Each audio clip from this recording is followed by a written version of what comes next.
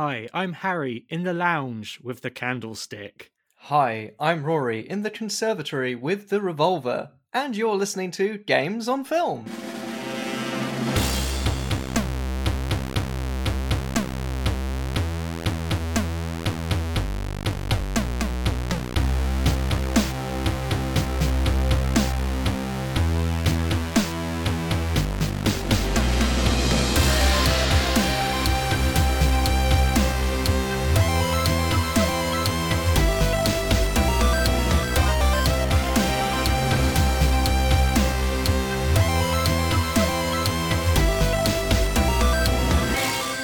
Great, so you have a conservatory, do you? Well, I should probably preempt this and say that I have just moved house. But as far as I can tell, I certainly don't have a conservatory, and I don't have any secret passages, at least that I have found just yet. So maybe if I just, I don't know, pull a hook in the kitchen freezer or something, I'll find my way into the conservatory I never knew I had. Yes, you're going to test every coat hanger and book in your even books and shelves that you've brought with you. You're going to test them to see if the shelf moves away from the wall to reveal a secret passage to your flipping conservatory. Can't wait. I said lounge, and just before recording, we were talking about how in Cluedo there isn't a lounge or a snug, I think you called it, Is there a a lounge? squat, What do they call it though? the living room, I think. I don't know. It Maybe looks that's a British American difference. well. Speaking of which, we are reviewing the film Clue today.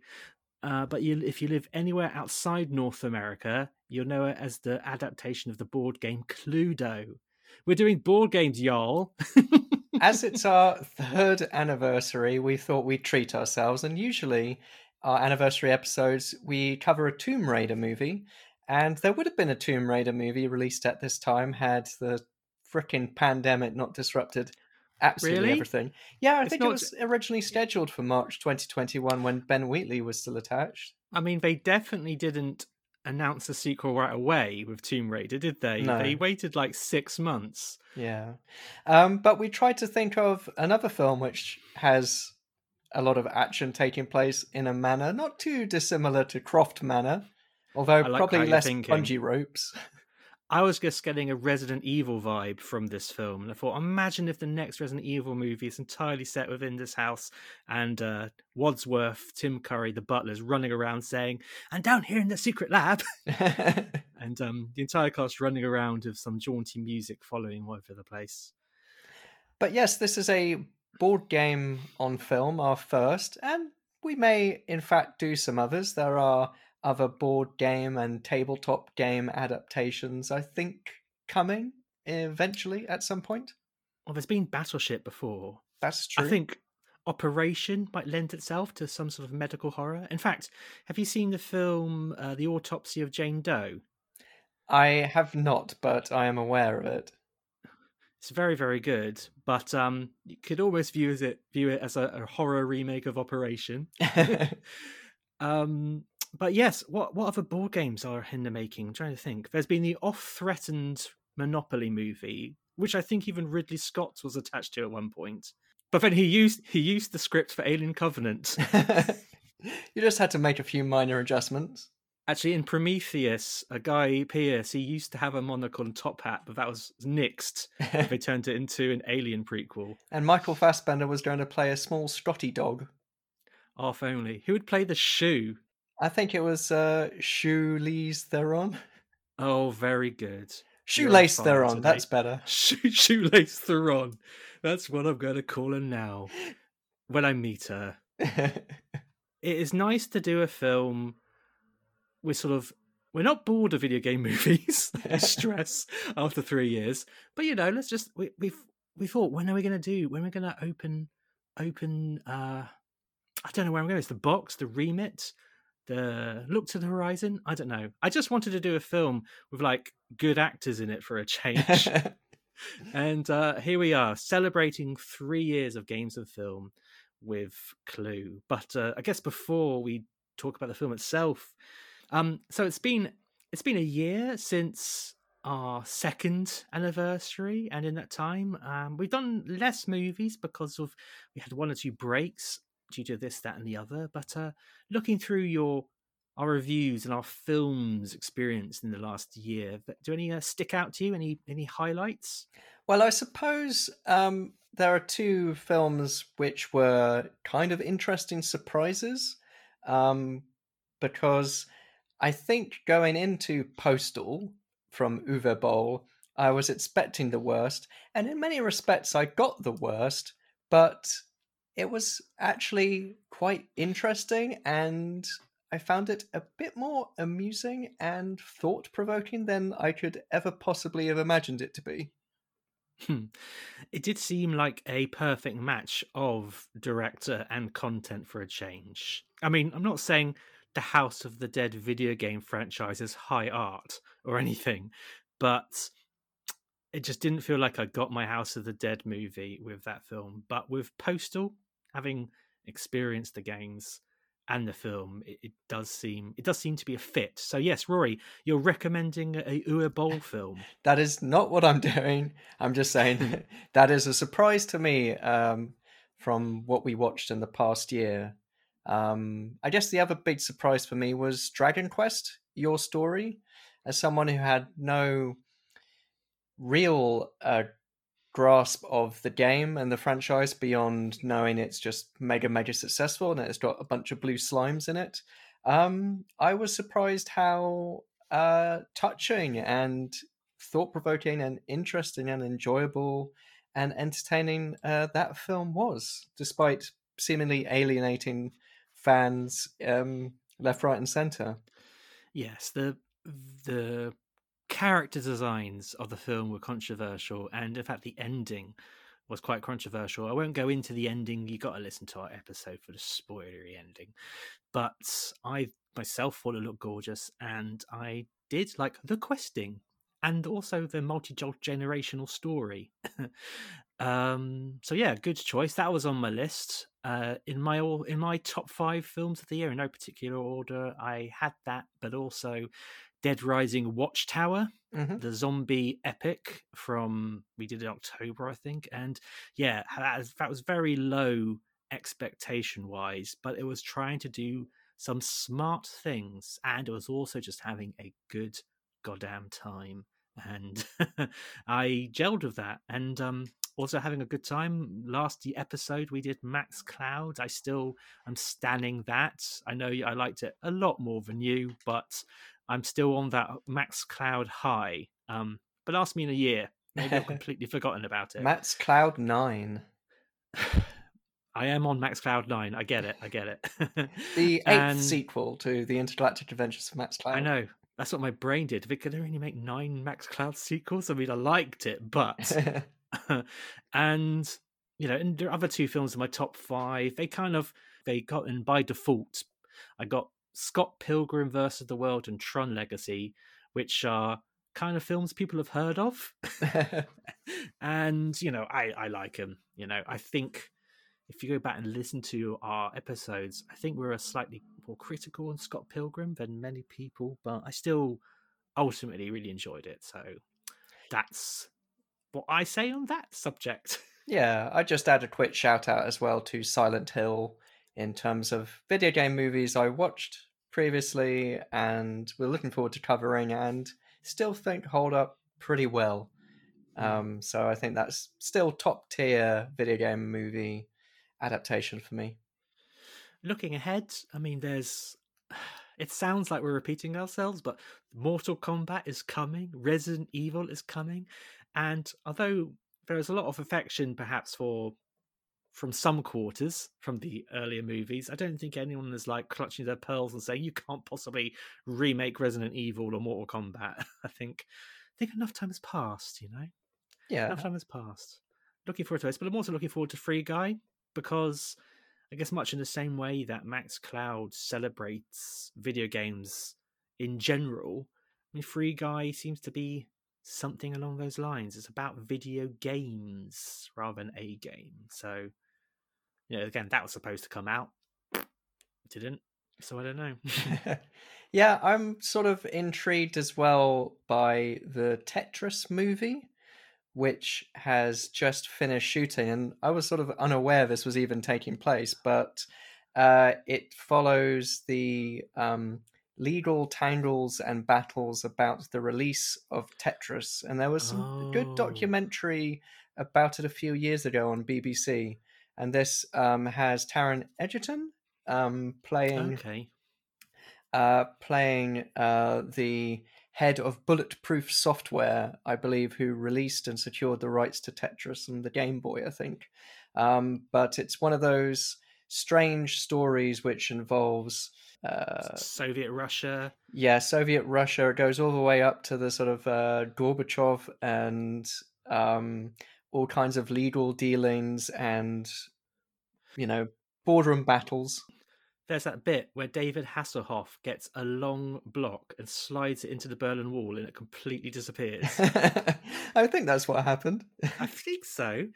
Of course, when you say Tetris movie, I thought it was like a plot about, an adaptation of the game Tetris. But yes, the story of the making of Tetris is fascinating. So that's at the top of my list. Fuck Free Guy. Sorry, Ryan.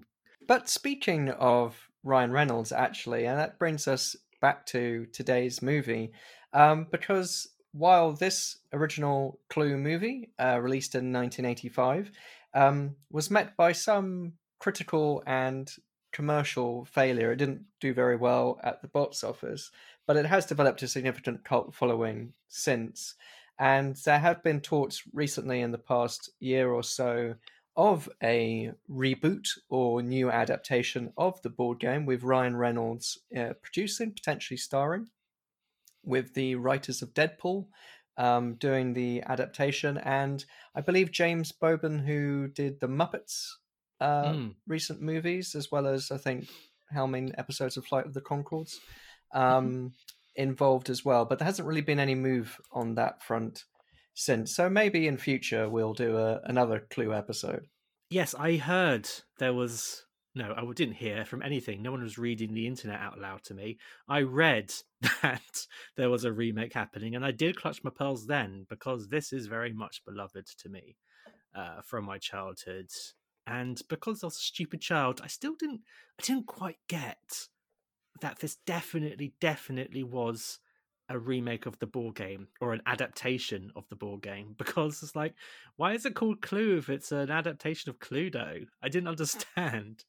Yeah, there are some regional differences, and for instance, there is the Mr. Green character in this film, though in the British version it's Reverend Green. Indeed, And my Miss child. Miss Scarlet is got two T's, I think, in the English version, and in American just one T. Oh, those stinking English with those extra letters at the end. Well, yeah, the extra T, the extra dough. But the game itself, the origins of it, it is a British game originally, developed, I think, in the sort of 1940s by Anthony E. Pratt from Birmingham. And it was released, I think, by Waddingtons, which made me think. I wondered whether the butler character played by Tim Curry is called Wadsworth, and I wonder whether couldn't they just call him Waddington just to like have that link. But maybe there was an issue in terms of the licensing because it's released by Parker Brothers in the States. Yeah, I mean, you could have been called Parker, who's like an iconic butler name. So they really missed a trick. They had two butler names staring Really them right good in the butler face. names. But yes, I decided, because it had been a very long time since I had played Cluedo, and I did not have a copy with me in any shape or form, so I downloaded Cluedo for mobile phone for about Nice. £1.50, and I had good fun playing 20 minutes of it. So was that with other people, like online? You weren't playing with yourself? Okay. You can play it online and you can play with friends. I was just doing a sort of versus CPU single player tutorial or what have you. But it's a sort of slightly updated version. So replacing Mrs. White, you have Dr. Orchid, who actually looks more like Mrs. White in the movie than Mrs. White ever did in the game. Sounds like a Bond villain. Dr. Orchid. Yeah, she also looks a bit like Bea Orchid from Killer Instinct. That's interesting. But well, she definitely did it. yeah, she definitely did it with her light sticks or whatever she Imagine has. if one of the characters is called like Mr. Murder. And like, hey, just because I'm called Mr. Murder, come on now. But yeah, it's sort of like the updated version, although, you know, in the download stores or whatever, you can buy reskinned versions where you can have the classic version, or you can have the whole sort of murder mystery take place on a film set or on a sort of Egyptian themed story, or different kinds of mansions and museums, I think. The problem of changing the setting is that, you know, it's not going to be just 6 people being the suspects, you know. Anyone could have walked in on and off a film set. It could have been like the best boy or something, but he's long gone. I think it would be a very long game if it's just, okay, you have 150 Everyone suspects. in the world. You've got a stack of cards a mile high. Was it Mr. Phillips? With every single item in creation. With the bit of cheese in the, think of a room, smoking area. The outdoor smoking area. No. It's definitely stab wounds.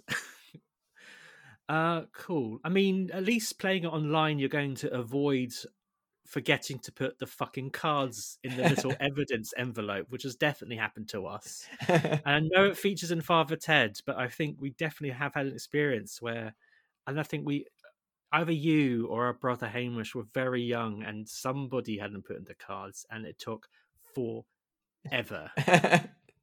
Yeah, just you have to just eliminate everyone going round every single player until there's no one. But you know, on the plus side, nobody died.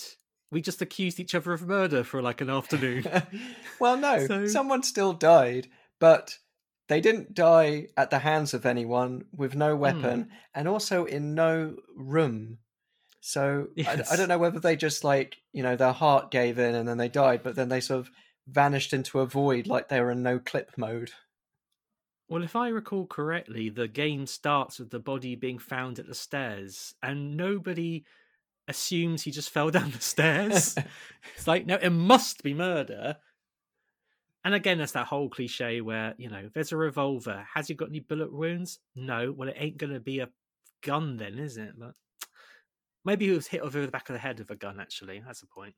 Anyway, this was Murder Cast. I guess this was all devised before DNA and forensics, but yes, you could probably ascertain that it was definitely not a knife or a gun by virtue of how the body has been penetrated. Leading up to that word, weren't you, Rory? Now on DVD, for the first time, inspired by the classic board game, Clue, a movie mystery adventure. Where do we start? Scene of the crime, of course. After witnessing a horrible crime... Guys! Up there! We found no body at the hotel last night, so no one believes we saw what we saw. 6 teens must work to piece together clues. Come on, the answer's probably right in front of us. No, the answer is all around us. To solve the mystery of who done it. Game on. Get out of here, you crazy! Wait, isn't that... It's the murder weapon. Run! You think Tesla hid something in room 33? Like what? Why were you following? Don't worry, Colonel Mustard, I can keep up. Earth to Miss Scarlet. We'll play Professor Plum. Clue, a movie mystery adventure. You guys should have seen Scarlet in the conservatory with the lead pipe. She was awesome. Now available from Shout Factory. Well, aside from the mobile game, there were, of course, many other video game versions of the original Clue board game. There was a Super Nintendo version, I think, only released in North America. Which was a scrolling beat 'em up, I imagine. You select your character. It's like Teenage Turtles, the game. Yeah. Turtles in Time, but they're not turtles. Professor Plum is Donatello. Yeah, naturally. Oh, they are color-coded as well. There's been so many versions of Cluedo. Why haven't we done a Teenage Turtles Cluedo where they find Splinter brained in the bottom of the sewer and we have to decide which teenager killed him? Turns out it was April O'Neil with a poison pizza. But there have also been other live-action adaptations of Clue on screens. And aside from, of course, the movie, there has been a 2011 US TV series marketed at kids, a sort of short, limited series where a bunch of tweens who basically look like Rebecca Black's friends from her Friday music video. Nice. And they attend a school charity ball or something and witness a crime, and then they have to solve it. I didn't get much past the title sequence. So I also notice you said crime, not murder. I didn't even get that far because they didn't. I think as far as I got, where the police said there was no body in the hotel room, you said that the murder took place in. So I don't even know whether there was a crime or they survived or what. Did you know that Rebecca Black has released a new music video, a 10th anniversary remix of her Friday music video? I have, and I've watched it, and it's something. Isn't like in the UK edition, Mr. Black is the name of the victim, not Mr. Body? I think he's called Mr. Black. Yeah. So it all comes together. I sometimes feel like our thought processes is that of a medium, and we sort of just look for signs and connections, whether there's none. Oh, for sure. Anytime anyone has been in another video game movie, that's the one credit I bring up, rather than all the countless more recognizable and famous credits that they have. But I think the sort of key adaptation beyond this one is the early 90s UK TV game show version of Cluedo, which I remember us enjoying, ? I obsessed over it, and I think even at a time, I think I was aware the public and TV critics at large were calling it awful. I loved it. I've been watching, skimming through some episodes which have been uploaded to YouTube, and I'm finding it very fascinating, and I wonder if there's a spin-off podcast that we could do, watching old episodes of the Cluedo TV show and trying to solve the mysteries. Because so it lasted for about 4 series, and in each series they changed the cast playing the different suspects. But you've got some notable names. They've got Rula Lenska, June Whitfield, Richard Wilson, Tom Baker, Joanna Lumley, Christopher Biggins, Nicholas Parsons. Quite a range. I do remember Christopher Biggins being the killer at one point, and a murderous Christopher Biggins is a terrifying thing to see. Oh god, yeah. No, I watched it, and because at the end of the show, so they have a bunch of celebrities trying to solve the crime. The structure of it is that the host presents this sort of 10 minutes of drama. VT. And then, VT. I think it was in the second series it was Chris Tarrant, third and fourth it was Richard Madeley, so we're talking creme de la creme. Tarrant and Madeley. The first series, they had one celebrity. They have the people solving the crime in pairs, and they have a celebrity and then like a member of the public, and then in subsequent series it was just celebrities. But the member of the public they have is always like an ex-police officer or like criminologist. It's really weird because in the first episode they sort of introduce themselves. She's a former police officer, but she was in an adaptation of The Hound of the Baskervilles in Taunton once. That's her credentials. They've all been dishonorably discharged as well, but they never mentioned that. And then in the other one is a pathologist who says that his experiences of Cluedo are he once played it for 2 days straight in order to raise money for a minibus. Which is maybe the most British answer you've ever heard. Raising money for a minibus. There's so many other ways to raise money for minibuses, and you chose that. Playing Cluedo for 2 days straight. Was it one game of Cluedo?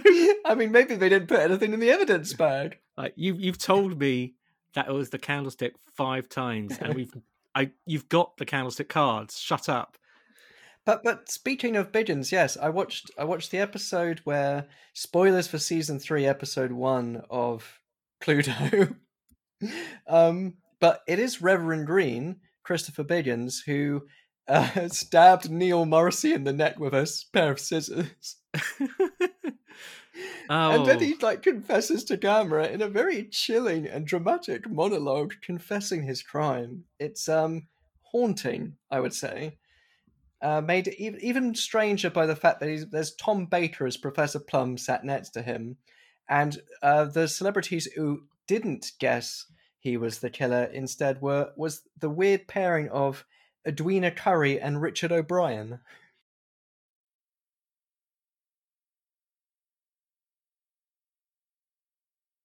All right, thank you. Well, I can tell you. It was the kitchen, it was the scissors, and it was the Reverend Green.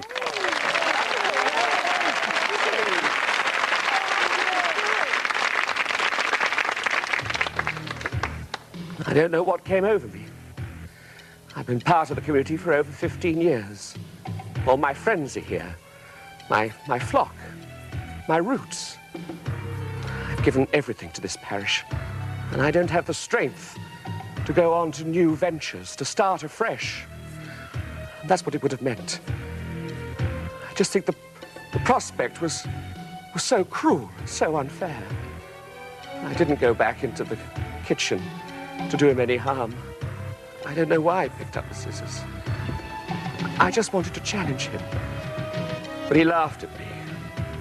There they were in my hands. And all I could see was his bare neck. And I forgot who I was. God help me, I actually forgot who I was.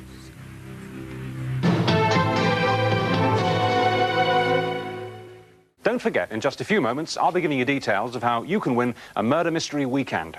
So, having discussed the world of Cluedo, I mean, you have all played Cluedo. You don't need us to explain to you what Cluedo is. Shall we move on to the film in question? Yes. Our prime suspect. So traditionally, we use a video box to tell us the plot because we can't be asked to summarize them ourselves. I've got 2 classic VHS covers got off the internet. One is very brief, and one is a UK VHS box with a cover I've never seen before.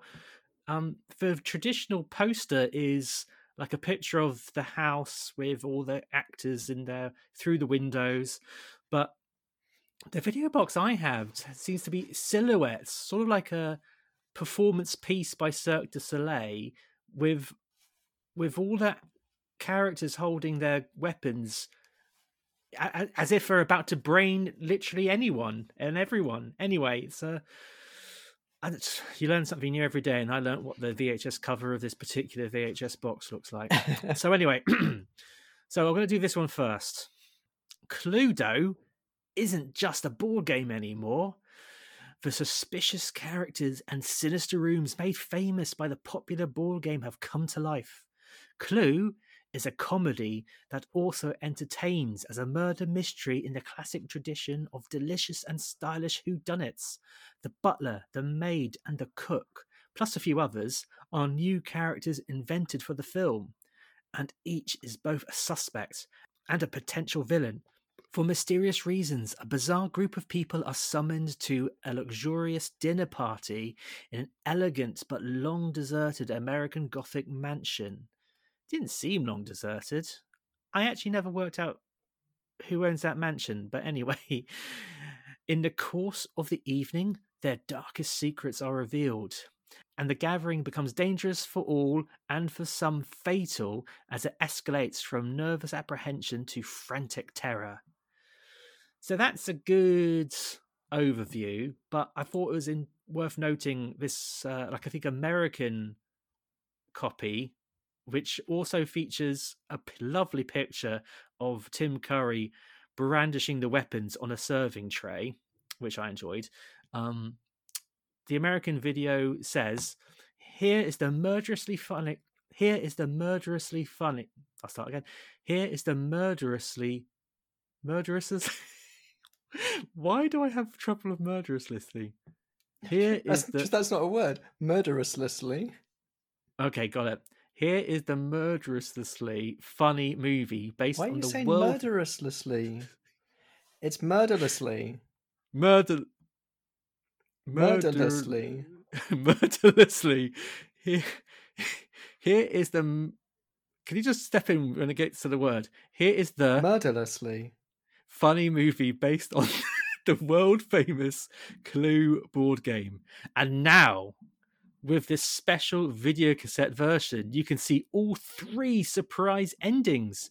Was it Colonel Mustard in the study with a gun? Miss Scarlet in the billiard room with the rope? Or was it Wadsworth the butler? Meet all the notorious suspects and discover all their foul playthings. You'll love their dastardly doings as the bodies and the laughs pile up before your eyes. And then just a reminder, featuring all 3 surprise endings. So, endings. That is what that particular VHX box concerns itself with, because we haven't really mentioned this, have we? 3 endings does the film Clue have? And yeah, that's definitely, I think, the gimmick, which was designed to entice people to go see it, but clearly it didn't pay off necessarily. And it's very strange because so the film was released in 1985, the year I was born. I did not have a chance to see it at the cinema. Indeed, I don't think I've ever seen it on the big screen. So the only version I've ever seen has been the one which has all 3 endings back to back, and it must have been a very strange experience to go see a film knowing that you're only going to get a portion of. Well, I suppose it's always intended to have just one ending, but the way the endings play out, without going sort of too far ahead of ourselves, it's definitely works best as a sort of cumulative effect. You have jokes which repeat themselves within the endings, and obviously some are callbacks to earlier in the film, but it really is interesting. Just like, I don't know, I imagine some of the cool reception from critics was a bit like, well, I got this ending and because a whodunit revolves so much around the reveal. There's only so many which can, satisfy. I think the film does quite a decent enough job to try and make each ending satisfactory within itself, but it also makes the film a bit shorter, and some of the endings aren't quite as dramatic and climactic as you might hope.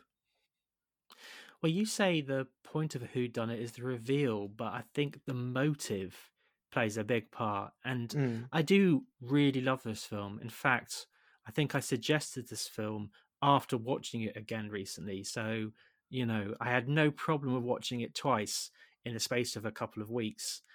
But and I'm not going to say I count against it, because it's such a farce and so silly that it doesn't really matter. But I think if you're writing a whodunit where it literally doesn't matter that who did it, then it's not really a whodunit. Does that make sense? Yeah, I suppose, for instance, the sort of recent successful big screen version of this kind of film was Knives Out, more so than I think, say, Murder on the Orient Express, the Kenneth Branagh version. But that obviously sort of plows a very similar furrow. But the idea of doing an adaptation of a well-known Agatha Christie is that people may be going to it already knowing who has done it, but they want to see the stars. They want to see how it's interpreted in that way. With something like Knives Out, we sort of kind of know a little bit where it's going and who's involved, but we don't quite know the exact precise details. And there's a lot of enjoyment seeing different characters catching up with you, the audience, who knows more than everyone else, rather than the opposite way around, where you, usually the audience, don't know what's happening. But Knives Out is a sort of commentary on the very idea of whodunits. Mm. It just seems that if you were to write a story where the ending doesn't matter, it's kind of insulting towards the audience. And if this was any other film, if it wasn't a farce, and it just feels like it would be kind of insulting. And I mean, we'll get into the discussions of the endings a little bit later, but some of the endings don't seem to make earlier stuff make any sense at all. And if certain endings were to work, they were acting very strangely at the start of the film. Well, I mean, I think one of them even says that it is the butler character, Tim Curry Wadsworth, behind everything, and the evil Mr. Body blackmailer extraordinaire was the butler, but the butler therefore is acting really sketchily, so it's so weird. I do like the line though, because in that ending it suggests that Professor Plum was the one who killed Mr. Body, thinking he was the butler, and Wadsworth reveals, so who did I kill? And he says, my butler. And he just goes, oh, shucks. Well, here's the thing. We could just sit here and quote this film because it is so funny. There's so many little quips, even picking up on my umpteenth watch, and I'll do my best not to repeat them all. But I think what you were saying is calling this a farce. I think maybe that's also like why it has developed a cult following. Maybe it wasn't such a success at the start, and I think farce is the right word, and I think that's what I enjoy about the film hugely, is that as kind of farce in this tradition, having this ensemble cast playing off one another, having a mix of kind of slapstick, witty one-liners, general sort of chaos. The way this film plays out feels like a kind of stage performance in a way. It feels like, quite a sort of British farce. The director and co-writer of the film, Jonathan Lynn, is British and made his name originally with Yes Minister and Yes Prime Minister, which is maybe not sort of farcical in that respect, but comes, I think, you could see that sort of tradition. It was story... Yeah, the dialogue in Yes Minister, you could sense it in here in this film. And I think as well, you have the co-writer and story as well. It's actually producer John Landis. And I think you can feel his prints on it as well, and him being something of an Anglophile, I would say. I think despite the fact that this is taking place in America, in New England, but in America, and as well having Tim Curry there as the butler, etc. That's why I think when I first saw it as a child, I didn't really know New England. I assumed it was England, but everyone was like Americans in England, just because I didn't understand that America also had mansions. But it sort of feels, it has this sort of British comic sensibility, even though so much of the plot is very much American. And considering, I enjoyed this so much as a child, there would have been so much that went over my head. The whole backdrop in the 1950s, the sort of McCarthyism, House of Un-American Activities Committee, all the fact that the different characters have ties to Washington, and it's got this background of FBI investigations, informants, post-World War II, communist suspicion, the fact that Wadsworth breaks down because some of his wife's friends were socialists. Well, communism was just a red herring. Exactly. As I say, 3 times in the 3 separate endings. I mean, that's a good point, though, because one thing I thought as this film began was, with a project like this, which also the people who developed battleships had to contend with, it's like, what do you do for a plot? for this, you know. I mean, I was trying to do some research as to if it was like an official plot to Cluedo, you know, but not really. No, so you know they decided, though this film is 85, it is set in 1954. I love to know how you begin to do something like this. I mean, to my mind, this feels just perfect. And I think as a kid, I probably didn't even realize that it was set in the 50s. I know it says on the screen the date, but I was probably playing with a stickle brick or something. So, yeah, it didn't quite work numbers. Out. That's what school's for. Yeah, maths. Anyway, so yeah, it's just an interesting setting. And I do wonder if this remake would set it in the past, make it period, or set it in the modern day. Speaking of kids, I mean, we watched this on Amazon Prime, and it says rated 7+. And I thought, gosh, 7-year-olds get a lot out of this, all like the butt grabbing and innuendo and things. I mean, yeah, I mean, the fact that there's lots of references to sexual deeds, and there's quite a lot of inferred innuendo and blue material, not made explicit, but just in terms of like characters. Well, I suppose apart from Professor Plum, who is definitely a perv. Yeah, I did write a note here saying my 2021 brain says sexual assault for lols when Professor Plum squeezes Scarlett's bum. And, you know, it's a different time. It definitely establishes he's being a pervert, though. So it's not like he's you know, he's doing a bad thing. It's sort of like it's 50 sensibilities via 80 sensibilities looking back in terms of 2021 sensibilities. And I think the idea is that all of these characters who have been gathered at this mansion under mysterious circumstances, the main players that we know of the game, they're all being blackmailed because of perceived immoral activity. And some of that is obviously to do with potential ties with the sort of communist sort of witch hunt going on.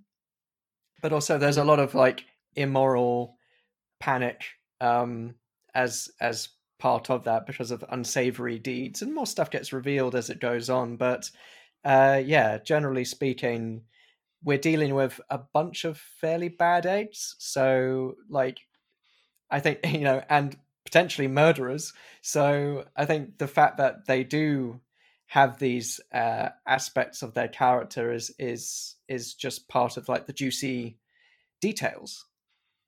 I just love the mystery of it all at the start. How they're all being drawn to this house because they all received a letter. I think with very little, it really piques my interest. Like if you received a letter, I mean, all my letters now come from the council and things. That's the only time I get letters. But if you got a letter saying, come to this house, something to your advantage. I am a prince from Kenya and I have all this money. No, seriously though, it's quite the hook. And of course, they all know they're being blackmailed. So, but that's the thing. I think like what this film does so well, and you know, as we know from doing a podcast about video game movies, like this should not be as good as it is. And as you were saying about the sort of source material, where's the hook? Where does it lie? But what it does is that despite the different endings, is that everything is so well played. And I love the music and I love the score and how it sets the scene, it sets the tone, and how, despite the fact there's lots of comic stuff going on, everyone plays it fairly straight. It is genuinely suspenseful and tense and death mysterious. is something to be feared. Death is something to be feared. There is a point at the end, towards the end of the film, where I think where in one power cut, 3 people die, like a stranger, a cop, and a maid, and they do sort of walk through the house a bit dumbfounded by it all. That's the thing. The only time when it's sort of played for laughs, but yeah, legitimately, it's scary. You know, they are trapped in the house. Yeah. With a murderer. There's a section when they have to split off into pairs, and everyone knows the person they are with could be a killer, and that's tense stuff. And then just Colonel Mustard comes up with a plan and says, "But if I'm with the killer, I'm on my own, then I could get killed. It's just like, then we would know who the murderer was. Yeah, and it's his characterization as a colonel. They have to embody these rather sort of nebulous yet iconic figures with some personality and things, and they do it so well. I mean, I was looking at the trivia for Internet Movie Database, and even their cars they drive to the house are the colors of their characters. Like Miss White, Miss White, ironically, is completely dressed in black, and her car is black. But Plum and Green and Scarlet, all their cars are the colors of their characters. It's just real neat. I guess Quentin Tarantino maybe got the idea for Reservoir Dogs. Yeah, Mr. Green, Mr. White, Wadsworth. Don't you think you might spare us this humiliation? I'm sorry. Professor Plum, you were once a professor of psychiatry, specializing in helping paranoid and homicidal lunatics suffering from delusions of grandeur. Yes, but now I work for the United Nations. So your work has not changed. But you don't practice medicine at the UN. His license to practice has been lifted, correct? Why? What did he do? You know what doctors aren't allowed to do with their lady patients? Yeah? Well, he did. Oh, how disgusting. Are you making moral judgments, Mrs. Peacock? How then do you justify taking bribes in return for delivering your husband, Senator Peacock's vote to certain lobbyists? My husband is a paid consultant. There is nothing wrong with that. Not if it's publicly declared, perhaps. But if the payment is delivered by slipping used greenbacks in plain envelopes under the door of the men's room, how would you describe that transaction? I'd say it stinks. Oh, how would you know? When were you in that men's room? So it's true. No, it's a vicious lie. I'm sure we're all glad to hear that. But you've been paying blackmail for over a year now to keep that story out of the papers. Well, I am willing to believe you. I, too, am being blackmailed for something I didn't do. Me too. And me. Not me. You're not being blackmailed? Oh, I'm being blackmailed, all right. But I did what I'm being blackmailed for. What did you do? Well, to be perfectly frank, I run a specialized hotel and a telephone service which provide gentlemen with the company of a young lady for a short while. Oh, yeah? What's the phone number? So how did you know Colonel Mustard works in Washington? Is he one of your clients? Certainly not. I was asking Miss Scarlet. Well, you tell him it's not true. It's not true. Is that true? No, it's not true. Ha-ha! So it is true. A double negative. Double negative? You mean you have photographs? That sounds like a confession to me. In fact, the double negative has led to proof positive. I'm afraid you gave yourself away. Are you trying to make me look stupid in front of the other guests? Don't need any help from me, sir. That's right. Well, seriously, I don't see what's so terrible about Colonel Mustard visiting a house of ill fame. Most soldiers do, don't they? Oh, please. But he holds a sensitive security post in the Pentagon. And, Colonel, you drive a very expensive car for someone who lives on a colonel's pay. I don't. I came into money during the war when I lost my mommy and daddy. Mrs. White, you've been paying our friend the blackmailer ever since your husband died under, shall we say, mysterious circumstances. Why is that funny? I see. That's why he was lying on his back in his coffin. I didn't kill him. Then why are you paying the blackmailer? I don't want a scandal, do I? We had had a very humiliating public confrontation. He was deranged. He was lunatic. He didn't actually seem to like me very much. He had threatened to kill me in public. Why would he want to kill you in public? I think she meant he threatened in public to kill her. Oh. Was that his final word on the matter? Being killed is pretty final, wouldn't you say? And yet he was the one who died, not you, Mrs. White, not you. What did he do for a living? He was a scientist.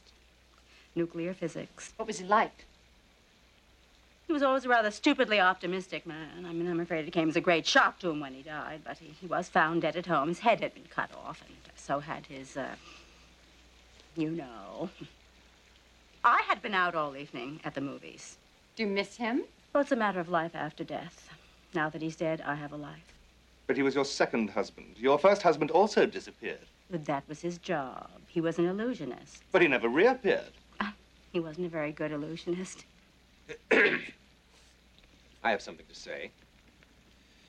I'm not going to wait for Wadsworth here to unmask me. I work for the State Department, and I'm a homosexual. I feel no personal shame or guilt about this, but I must keep it a secret or I will lose my job on security grounds. Thank you. Well,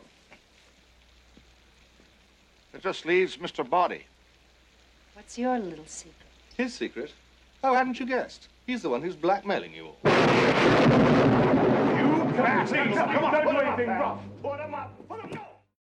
Should we talk a bit about the characters since we're on the subject? I mean, how do you want to do this? As I said, it'll be pretty difficult to actually trace the plot of this film because there's a few.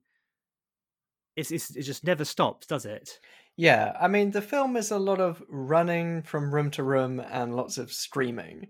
And, you know, like amongst the tension and stuff, there is, you know, the farcical elements, but the sort of start of the film, once the stage has been set, as it were, the strange guest who has revealed to be blackmailing all these people, Mr. Body, he presents all our characters with the iconic weapons, and his suggestion is that they use the weapons to kill Wadsworth, who's the only person who knows about the blackmailing beyond them. But just to interrupt, so the story they're given, they're all being blackmailed by Mr. Body, with 2 Ds, Body, and Wadsworth is the person who brought them all together with a view to exposing Mr. Body and turning him over to the police. So we get this ticking clock, don't we, where he's called the police and they're going to be here in about 45 minutes. Yeah. But what happens is that the lights go off, there's a gunshot, there's some screaming, and when the lights turn back on again, Mr. Body, his body is lying face down on the floor. I found it interesting that they managed to turn off the lights in the living room with a fireplace, and even the fireplace turns off for a little bit. Maybe it's one of those glass ones. I guess so, all done from the light switch. It's pretty useful. But yeah, so the stage is then set as to who the murderer is, and we have the familiar Cluedo classic roster amongst them. So I don't know where you want to start. Well, I really enjoyed Mrs. Peacock in this, which is a largely screaming performance. An actress called Eileen Brennan. Yes, perhaps most famous for Private Benjamin, playing opposite Goldie Hawn. Which that's a film I've not seen in ages because they just don't show it on telly. No, that's true. Yeah, it used to be on quite a bit, but I don't think I've seen even a glimpse of it for a long time. But I think she reprised that role in a Private Benjamin TV series, and she got, I think, maybe Oscar nominated for that performance. Perhaps. I mean, I can't even remember enough about Private Benjamin, but I imagine the central joke being women in the military isn't really funny anymore. I think it's more Goldie Hawn in the military is the joke. So all these characters have got, although they are all meant to be anonymous, I mean, all these names, Mrs. Peacock, Mrs. White, etc., they're all pseudonyms given to them by Wadsworth the butler. But we learn that Mrs. Peacock is the wife of a politician, and she's also a regular host, and so she can't keep her mouth shut, really. But when the shit starts to hit the fan, she has the most, I think, extreme reaction to events. I think a lot of the men try to work it out logically and methodically, but she's just freaking out. And shortly after Mr. Body's body is found and they're trying to work out how he died, she immediately goes for some cognac, and then somebody points out maybe he was poisoned, and her screeching and screaming around and having to be slapped by Mr. Green, who goes, I had to stop her from screaming. I just loved it. I don't know why. Maybe I imagine she's like nails on the chalkboard for some viewers, but I don't know. I think she's sort of like, I think it's the sort of sincerity in the performance, like when they're all having the very awkward dinner and she just can't, you know, like she just can't resist breaking the ice and just starts babbling on about stuff. It's just such a beautifully observed performance. It's just like exactly how, like, you feel like she is that character, like completely down to it. And I think what I like about the film is amongst the dialogue, and I think you just have this really talented group of players who even just like little reactions, just because it's an ensemble movie, the cast, apart from when they kind of split up, all the actors are with each other almost the whole time. They're all making choices as well throughout. So everyone has to react to what's happening and what someone else is saying because they're sort of just present at all the times. But it means you just get some really lovely non-dialogue stuff. Like when Mrs. Peacock first meets Yvette, and just like the look she gives Yvette, the maid's cleavage. She falls into her cleavage. It's just... And she doesn't hit the bottom. I mean, everyone ends up staring at Yvette's cleavage at some point during the film. That's the sort of gag. But the way that Mrs. Peacock reacts to it, just like this kind of very subtle but very clear double take, just with a slight bit of like a little bit of jealousy, a little bit of disgust, and a little bit of just like, I just need to not look at that. It's really just perfect. When she's breaking the ice in their dinner table, that's when Christopher Lloyd steps in as Professor Plum, sort of psychoanalyzing her. And again, that's another sort of just showing the character, but without stating his profession necessarily. Christopher Lloyd, of course, I know everyone knows from Back to the Future and also at the Addams Family films. When I was a kid, I was always perturbed when I saw Christopher Lloyd without his white Doc hair from Back to the Future, because I thought that was his actual hair. I didn't realize he didn't wear his hair like that all the time. So yeah, seeing him in this role and again being really obsessed with pussy makes kind of weirded me out a bit. But you know, obviously he's being blackmailed for acting in that way, for taking advantage of his students and things like that. Of his patients. And also he just rocks a pipe. Like when he's got that. Yeah. I'm not talking about the lead pipe. I'm talking about his actual pipe. Who got the lead pipe though? Maybe it was him. I think it was Green. Okay. Played by Michael McKean from This Is Spinal Tap, amongst many other roles. I know. What a genius man. And he was like 37 when he did this. Really? Yeah. Really Wow. makes you think. I'm 37. Just makes you think how in the olden days, really young people like me looked very much older just because of the... I don't know. He looks baby-faced in this. I suppose he does. He comes across as the youngest one, doesn't he? And the McCarthy-esque Achilles heel for him is the fact that he's homosexual and he can't really admit that in a government job, which I think is done fairly deftly. I don't think he's not mincing or anything like that. But you know, I'm not really also the person to discuss the sort of representation in that way. I will say we have been coming up with our own fantasy cast for a remake of Clue, and I decided to focus more on his clumsiness than the other side of him, because yes, he is the one who doesn't really know where to put his hands and things, does he? Yeah, there's always whenever there's like the dinner gong bashed or a lightning storm or something like that, he spills his drink everywhere, and There's a beautiful bit of blocking when people walk into the living room, like midway through the film, and there's a couple of dead bodies on couches, and everyone is just trying to find a seat. And sort of absent-mindedly, everyone's filling the seats that Mr. Green is trying to sit in. And it's just, I don't know how many takes that took, but because he's so awkward, he doesn't force people out of his way. So he ends up sitting on like a drinks cabinet, which collapses eventually. But again, just if it has that sort of finely rehearsed vibe of a stage play, and yeah, I really enjoyed it. There's also, like, speaking of reaction shots, there's just this great bit where a cop arrives at the manor and they have to do this very classic fast routine of acting like everything is normal.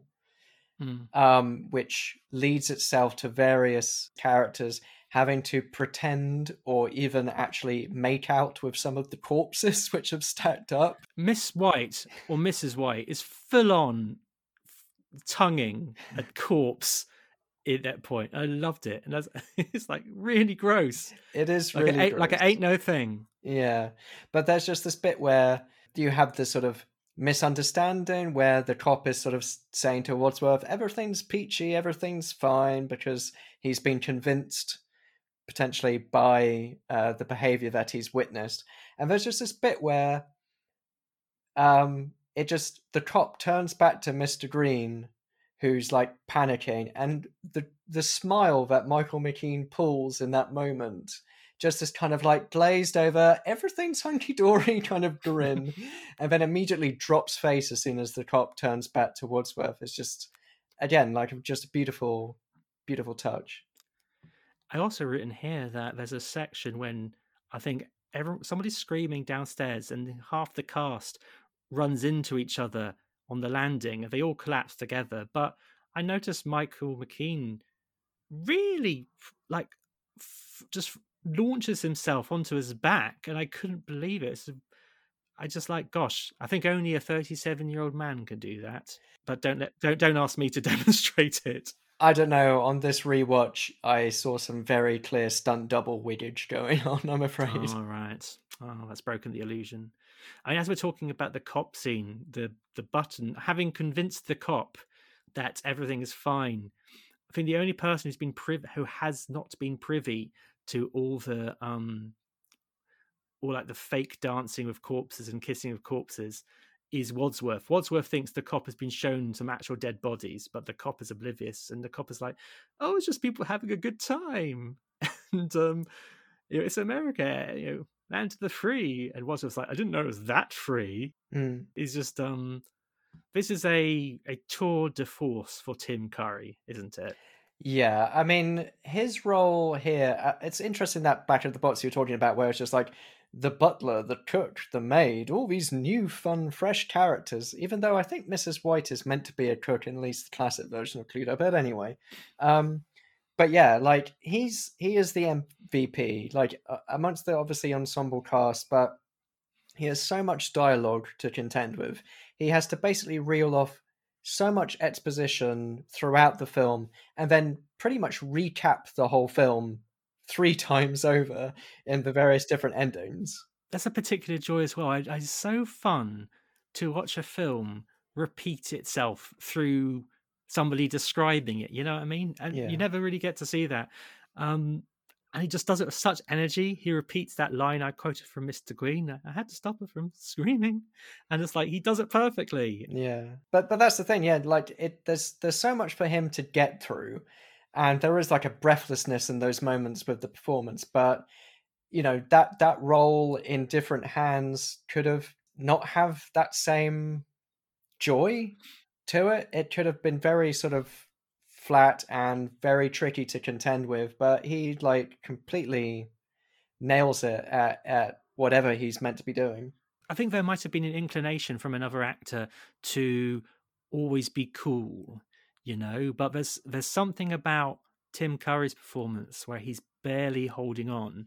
It's like watching somebody on a high wire. You're waiting for them to fall, but he keeps doing it. It's kind of amazing.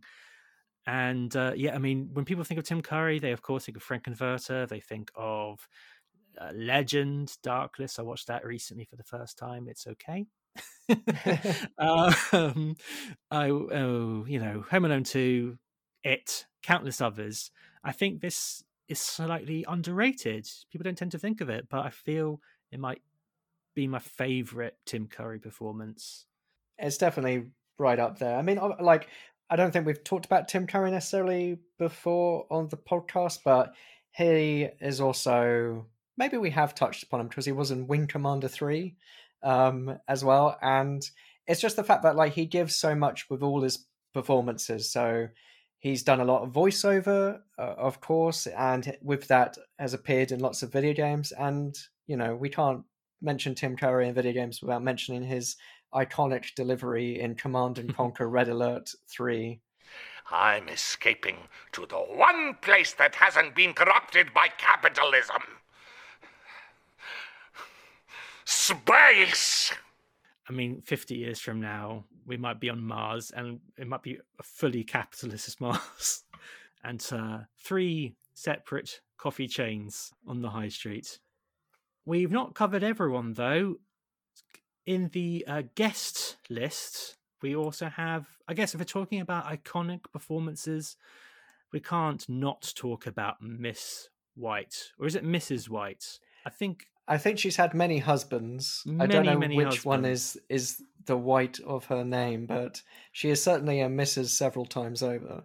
I say iconic because I feel that men fear her and women want to be her because she don't take no shit. I'm just trying to think of what else I've seen her in. Well, Madeline Kahn is probably best known for her work with films by Mel Brooks and Peter Bogdanovich. So she was in Young Frankenstein.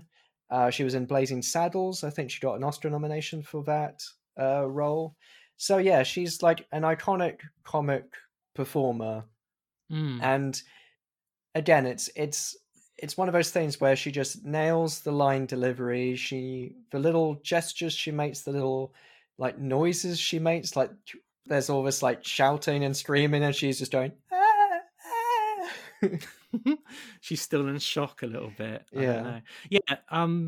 I mean, she dresses like she's in mourning, and the joke is that Mrs. White is dressed completely in black, apart from like a massively contrasting white interior of her coat, which is revealed. And yeah, I mean, what a performer. There's a moment when the group is running around, they end up in the kitchen expecting to discover a body, and Mr. Green happens to be at the forefront of the group, and Mrs. White just gives him a tiny push over the threshold, and it's just something about how she's a person who puts somebody else in the way if it saves her skin.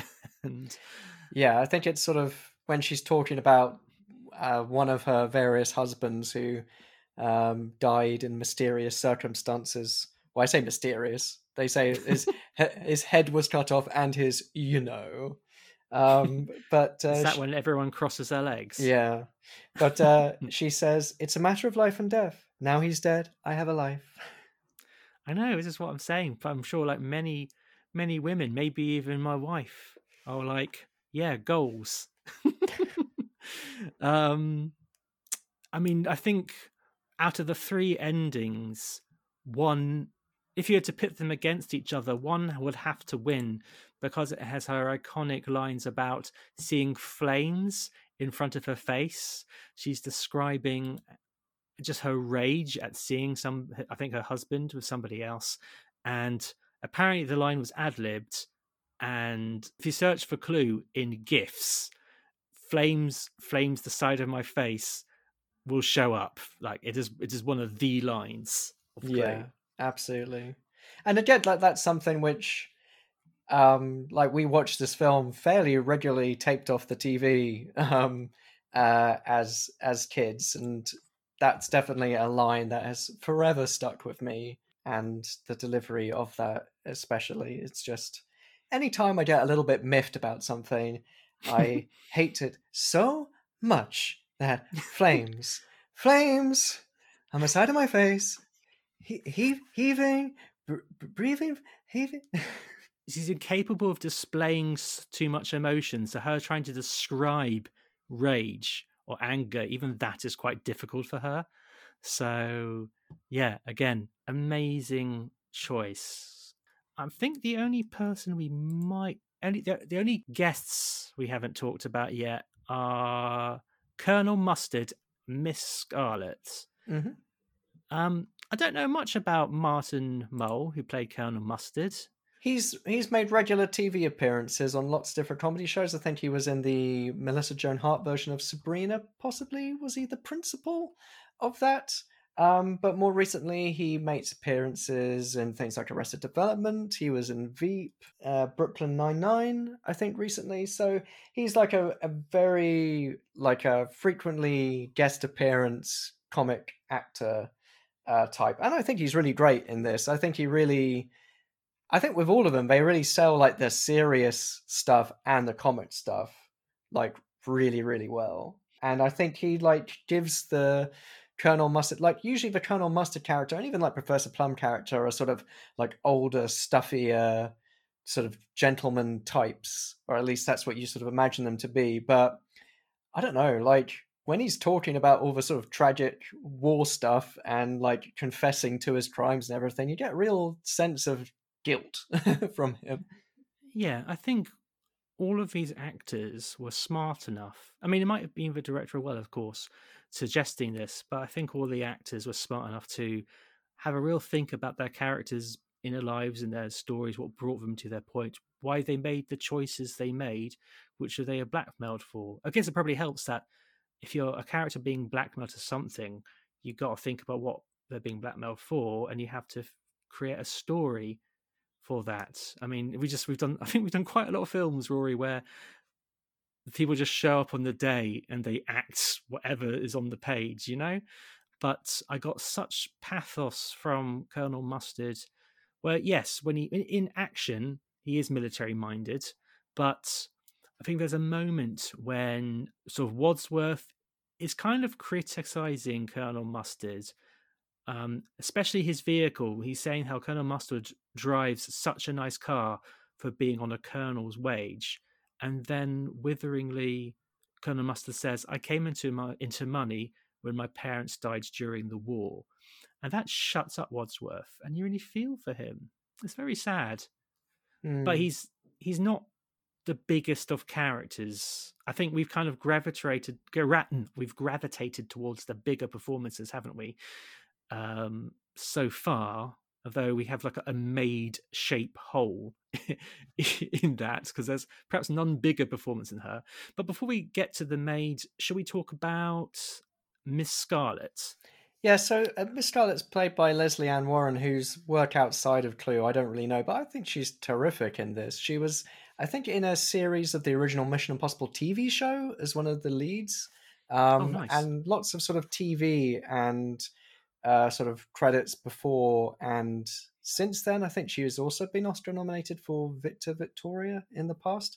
Apparently, according to IMDb, in an interview with the director and writer, Carrie Fisher was originally cast as Miss Scarlet, but ended up in rehab for drug addiction 4 days before filming started. So Leslie Ann Warren was cast as a last-minute replacement. It's funny that, because I love Carrie Fisher. I mean, not just for Star Wars, but she is amazing in When Harry Met Sally. But I feel there's something about Miss Scarlet that wouldn't quite fit Carrie Fisher. But I think Leslie Ann Warren's brilliant in this. I'd like to see more stuff, because I think she has the sort of the way she sort of like puts up with and also like shuts down like Professor Plum's advances and things, and the way that, you know, her big thing is that she runs a brothel effectively and a cool girl line, but she's like really commanding, and you know, you get the sense that she's like a serious entrepreneurial businesswoman about the whole situation and doesn't take shit from anyone.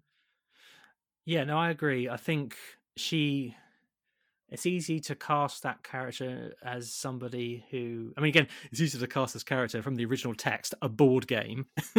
But it's easier to perhaps portray her as just a sex kitten and that's it. But no, she is, as you say, she's like a businesswoman, and the reason why she's being blackmailed is because she's been accruing secrets from her clientele. You say that she has the best put down, or she's very good at putting down Professor Plum's advances. But my favorite one is when Professor Plum, I think, is demonstrating particular sexual move, and he just grabs Miss White and puts Miss White on the sofa, and she just says completely flatly, "Get off me," which I really enjoyed. I mean, you know, it must have been so much fun to have all these talents together bouncing off each other. I bet it felt like being back at drama school or just starting out and just allowing yourselves to have fun with the text, which is again probably something we don't often say for some of our video game movies.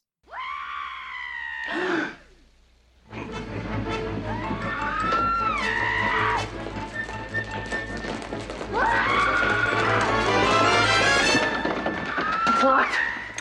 Open up! It must be the murderer. Why would he He scream? must have a victim in there. Oh, my God, Yvette. Oh, my God! You're alive. No thanks to you. What do you mean? You locked me up with the murder, you idiot. So the murderer is in this room. Mais oui. But where? Where? Here. We are all looking at him. He's what Mrs. White said in the study. One of you is the killer. How did you know he said that? I was listening. But why were you screaming in here all by yourself? Because I am frightened. Me too. I also drink the cognac. Mon Dieu. I can't stay in here by myself. Come back to the study with us. With the murder. There is safety in numbers, my dear. Now, there's not much to say about the cook, unfortunately. She is kind of by design she's just a body in the room, quite literally, at the end. But Yvette, the French maid, is really kind of OTT in every way, like physically and performance-wise. Yeah. I mean, yes, as you mentioned, a lot of the characters are very obsessed with cleavage. There's one particular shot when all the power's out and she's sort of bouncing down the stairs and her boobs keep bouncing in and out of the moonlight. And like, that's definitely intentional. I mean, I had to look at the actors' cast, so the actors' sort of credits, and I realised I'd seen her in Die Hard. So she's performed by a Colleen Camp, and I'd seen her from Die Hard with a Vengeance, where she just plays like one of John McClane's fellow cops, and it kind of blue screened my brain a bit because I was like, oh yeah, I just don't picture her out of anything except a maid's dress. Yeah, she's racked up loads of extensive credits, and she's in lots of stuff. She's a good actress, I think. And it's funny because she's playing this like OTT French maid, but when it comes to the point at which she is, spoilers, as we've mentioned, have we said spoilers for Clue? Spoilers for Clue. I hope if you've got this far. But she drops her French accent at that point, but then it's sort of revealed that she's sort of in on the plot in some respect, and then she is sort of strangled in the billiard room, and you hear the sort of whispering voice of someone who may or may not be their accomplice or the new killer and all that kind of stuff. But yeah, like, you know, she's racked up a huge extensive range of credits, and you know, I guess it's the actor playing a very broad, silly role, but in a way, the character of Yvette is a front as part of that when it's revealed that she is a cool girl under Miss Scarlet's employ. Yeah, I think whatever ending you get, I think the general reason for everything is that Mr. Body wants to get rid of all his contacts or get rid of like anyone who might incriminate him. But putting that aside for a moment, I enjoy a big, over-the-top, outrageous French accent of this school of Monty Python's Holy Grail. So, yeah, it felt very hello. And being a British director, that's probably why. He says, I know what's funny. Really silly French accents. But again, throwing herself into it big time. I feel like we've done a good job talking at length about this film, but not really getting into any sort of particular plot. Bob, is there any sort of sections you kind of wanted to highlight at all? Any bits of dialogue? I mean, I've just gone to my notes here. What's jumped right out of me? I think it's Mrs. White says, he threatened to kill me in public. And somebody says, why? And Miss Scarlet says, why would he want to kill you in public? I think she meant he threatened in public to kill her, which is maybe an old joke, but I do like that sort of humor. Yeah, there's a lot of like old comic devices where people are having a conversation and there's miscommunication between them. So there's one moment where Colonel Mustard is trying to ascertain whether there is anyone else in the house from Wadsworth, and it's just this line of questioning which deliberately the answers don't quite match the questions, or the responses add to further questions. And it's a device which is used a lot in comedy, but it's again the performances which made that work. And then later on you have a similar thing where they're trying to work out how many bullets are left in the revolver, and it's all 1 + 2 + 2 + 1 is 6, or 1 + 2 + 1 + 1 + 2, and that kind of thing. And it's, it ends up with the other character being like, shut up, and it's the increasing exasperation. Yeah. And kind again, of like when I'm trying to answer emails and people are not quite understanding what I'm trying to fucking say. Yeah, or when we're recording a podcast and I'm trying to get you to name the character correctly. Pretty much, yes. But yeah, it's an old device, and there's no real joke there. It's just wordplay and writing. But again, it's down to the performances which deliver the goods. Another line I've got here related to Yvette. I think Mrs. Peacock asks, "Is there a ladies' room in the hall?" "Oui, oui, madame." "No, I just want to powder my nose." I mean, who doesn't like a wee joke? I mean, one early joke was also, I think, Wadsworth at the very start of the film. He treads in some dog poo. And who doesn't love and who doesn't find hilarious the people smelling things like they've stood in some dog muck? That's the first joke of the film. Like, the very first joke of the film is a dog shit joke. And, like, you sort of think, oh. And then, like, the next jokes are basically people, what's that smell kind of situation. And you kind of think like, oh dear, here we go. It's that kind of a movie. And yeah, then you get like the lecherous set stuff and that kind of thing. But, it sort of rises above it, and it's all down to the performance. And it's this kind of mix of the clever jokes and the wordplay. The fact that they're talking about poetry, and Colonel Mustard says, "I prefer Kipling," and Miss Scarlet says, "Sure, I'll eat anything." I think the actual line is, Miss Scarlet, do you like Kipling? "Sure, I'll eat anything." Okay, yeah. But you are trying to paraphrase the greats, so I'll let you off. Again, the sort of callback jokes where it's, to make a long story short, too late. Too late. And there's just one thing I don't understand. One thing? Exactly.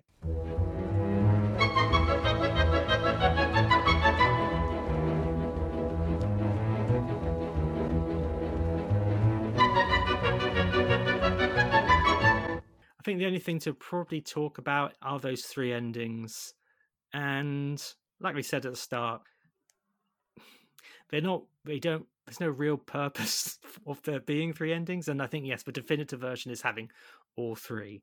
I think in one of them, Scarlet is the killer because she wanted more secrets. She's trades in secrets from her brothel, but now she has the secrets from everyone, even though she was the blackmailer of everyone. I can't remember if that connects at all. I think Peacock is the killer in the second ending, but it turns out Wadsworth works for the FBI, and towards the end there's this guy who keeps appearing. I think they're known as the Evangelist in the credits, but yes, it's someone. They're the God Squad. Yeah, who shows up at the door, but reveals themselves to be an FBI agent who, in each ending, they raid the manor to arrest the culprit. And then the third ending, like, everyone did it, including Wadsworth, because Wadsworth turns out to be Mr. Body. He's the blackmailer, and the person we thought was Mr. Body was his butler. I mean, we actually haven't talked about Mr. Body, but he just looks like a blackmailer, to be honest. It's kind of my favorite ending, not least because we've got that line about flames on the side of my face. Turns out that Mr. Green is actually the only one who didn't do it because he works for the FBI this time around, and he shoots Wadsworth. And then the last line of the entire 3 endings is the supposedly homosexual Mr. Green says, "I'm going to go home and sleep with my wife," which always stuck with me for some reason. I mean, before I really knew about homosexuality, I just thought that's a really funny way to end a film. And it's also just a strange thing to say to anyone. I know. I think that was absolutely the GIF I posted on my wedding night. No, it was the end of my first week working as a married man. I just posted, "I'm going home to sleep with my wife," in separate beds because we're good Christian folk. But the thing is about an everyone did it sort of ending is we see shots during the film with somebody wearing a black glove, sort of picking up weapons and things like that, and sort of doing, you can't see their identity, but you can see their begloved hands murdering people. I'm like, who's carrying black gloves everywhere? Maybe, rather than like whoever has the gun did it, it's just like everyone turn out your pockets, empty your purses. Yeah, no gun in here, but I've got these black gloves, these black leather gloves, which don't fit my outfit whatsoever.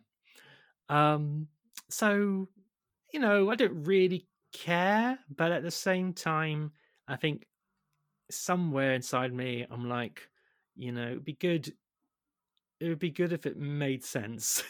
If Wadsworth had this master plan, if any of these people had a master plan, Peacock, Scarlett, Wadsworth had a master plan, it seems like a lot of running around and a lot of mania. A lot of things could have gone wrong. But, I'm trying to pick apart something which decidedly doesn't really want to be picked apart. I think it's one of those things, though, where like you watch a film and you think, wow, a lot of ifs and buts had to take place in order for their plan to happen. But also you have to understand that, a lot of this is like rolling with the punches as well when movies have these plots. And yeah, not everything went to maybe a plan they had in mind, but they still got to their goal in the end. But it seems, I think it's an article from Polygon where they went through all the different endings, and it turns out ending A is the only plausible ending which makes sense, which is the one where it's Miss Scarlett and Yvette working together in order to sort of kill the different people, because it's the only one which accounts for the different people being in different places and Miss Scarlett knowing about the secret passage, etc., because Yvette, who works at the mansion, would have been able to tell her that. Scarlett and Yvette are the only ones who, like, in the different endings have that prior connection that Yvette was in Scarlett's employ, and so she was following Scarlett's orders. So it's the only one which apparently stacks up in any sense. But I agree, the final ending is the one which is maybe the most enjoyable and rewarding, but taken all 3 together is naturally the best way to enjoy it, even if that wasn't the intended cinema release version. I guess it also explains why maybe 2/3 of the people who saw this film might have been disappointed then, because you're saying if Scarlett's being the killer, Scarlett and Yvette being the villains was the only one which made sense, you got 2/3 of the audience being like, okay, that actually doesn't connect whatsoever. But hey ho, like I said, I guess we are, I'll be there for any big screen showing of Clue, and I'll hope they would show the 3 ending version. So one thing we did, because we knew there was a remake coming up, we decided to fan cast our alternate cast for like a remake of Clue. Just for a bit of fun, really. I've got mine here. I decided that for Mrs. Peacock, I thought in a modern retelling, I want Tilda Swinton. Okay. Because she makes everything better. For Mrs. White, I thought Rosamund Pike would be quite good. Sort of a comedy version of her Gone Girl version. Professor Plum, I want a bit younger. I've got Adam Driver, who's being a bit creepier than usual, maybe. Because of the physicality, I went for Justice Smith as Mr. Green. So, because I've just enjoyed him in so much of what I've seen him in. Colonel Mustard got David Harbour with his dad bod, and he can rock a moustache, can't he, in Stranger Things? He's got a moustache in that, I think. So for my Miss Scarlet, I decided to go for Margot Robbie as a redhead. And for Wadsworth, I thought I would love to see Chiwetel Ejiofor as Wadsworth, because I think he's got the same manic eyes as Tim Curry. Who did you go for? I didn't cast a Wadsworth or a Butler, but I got my core sits. So I've gone for, as Mr. Green, I've gone for, well, what I should say is that I was trying to think of an ensemble that would play off each other quite well, and also go for a largely British cast, sort of take back Cluedo to its origin. So it would be a British set version of the film. So I've gone for, as Mr. Green, I've gone for Dev Patel, because I was thinking of sort of the sort of energy, and having seen him in Personal History of David Copperfield recently, like I think he'd sort of match what was done here as well. Mrs. White, I've gone for Florence Pugh. I'd like to see her do kind of more comic stuff, because I think she's quite amusing. I think even in Midsummer, she could be kind of funny as well. I don't know. Yeah, that too. She's like a funny lady. Colonel Mustard, I've gone for Dan Stevens. I think he again has good sort of period comic chops. Mrs. Peacock, I've gone for Julia Davis, who I think can maybe have sort of comic stuff and also slight undercurrent of unsettling murderousness. Professor Plum, I've opted for the one Kiwi in the midst, Jermaine Clement. I just seeing him as a professor. Oh, he rocks Professor Look even when he's not trying. Yeah. And as Miss Scarlet, I've gone for Phoebe Waller-Bridge. Well, I mean, Phoebe Waller-Bridge in anything makes it a must-see. So we'll send our prospective casts to the makers of the new Clue film, and maybe we'll get a casting credit. Maybe that's how we get our casting union cards. I don't know how Hollywood works. You just put your suggestions into the mailbox, and lo and behold, a movie's made, right? A sealed envelope, not on a postcard. Cause you don't want the man at the post office to like steal your ideas. No, exactly. And get into Hollywood casting. The Hollywood Kingmaker starts in the Surbiton branch of Royal Mail. Brilliant. Well, after all that, I think it's pretty clear that we very much vibe with this film still. When was the last time you'd watched it before this review? I think it had been a long time, but I had actually watched it sometime last year. So it was a recent rewatch, but there'd been a big gap between that rewatch and the last. But yeah, I mean, I think I still very much enjoy it. I do love it. I can see why someone who had not watched it when they were younger might think less of it watching it new. I think people could appreciate the performances and how all the cast are doing really well, but I could also sense there are some moments which are fairly flat, and I can also see why people expecting like laugh out comedy constantly, as much as there are so many different great gags peppered throughout. You know, there are portions of it where the mystery takes over, where the drama takes over, and it's whether you find that compelling enough. If you're expecting just a laugh riot the whole time, there's like a bit more meat to it than you might expect. But I can also see how, yeah, like some of it might be considered just a little flat, a little drab, and maybe just a bit one note, because it is a lot of running around and screaming at each other for a good portion of the film. And then, you know, it's sort of half an hour before the end, it starts its 3 endings. So I know, I checked out the time code and it was like, wow, it's only been an hour. Yeah, so like a good portion of the film is just recapping everything that happened, and then that happening again, you know, when they sort of point their fingers at the different culprits depending on what ending you're getting. So yeah, I can see why maybe it wasn't met with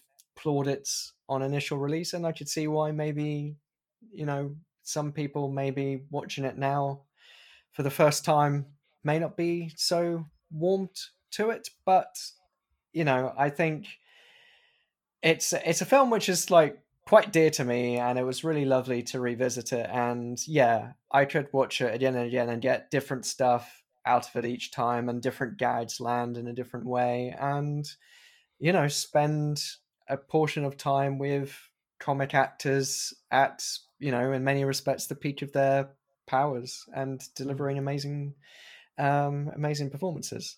Yeah, I agree. I can see if you didn't grow up with this film, it might be a bit harder to enjoy. But I think if you've got an interest in any of these performers in their other careers, in their other roles, I think you would do yourself a favour by just giving this a go. Because even with 3 ending, it's still very brisk. I think it's still under 90 minutes. So I think it would be good just to give it a go. So I don't know if we knew who did it. It could have been you, me, or anyone. But in the meantime, how can people keep in touch? What a terrible segue. How can people keep in touch with Games on Film? You can find more information about the podcast and video game movies, and maybe the odd board game movie now, on our website, gamesonfilm.wixsite.com/podcast. All episodes of the podcast are available on SoundCloud, Apple Podcasts, Spotify, Acast, indeed, wherever you listen to podcasts, so please like, rate, review, share, and subscribe. We're also on social media.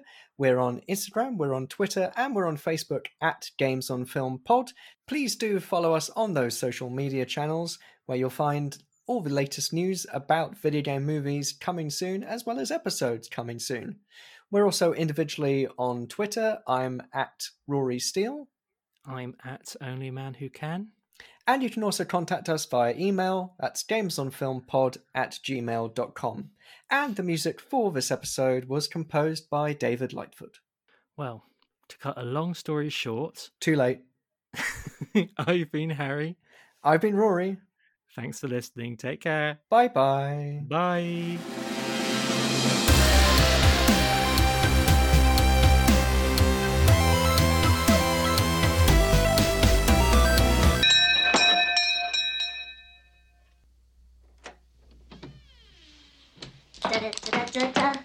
I am your singing telegram.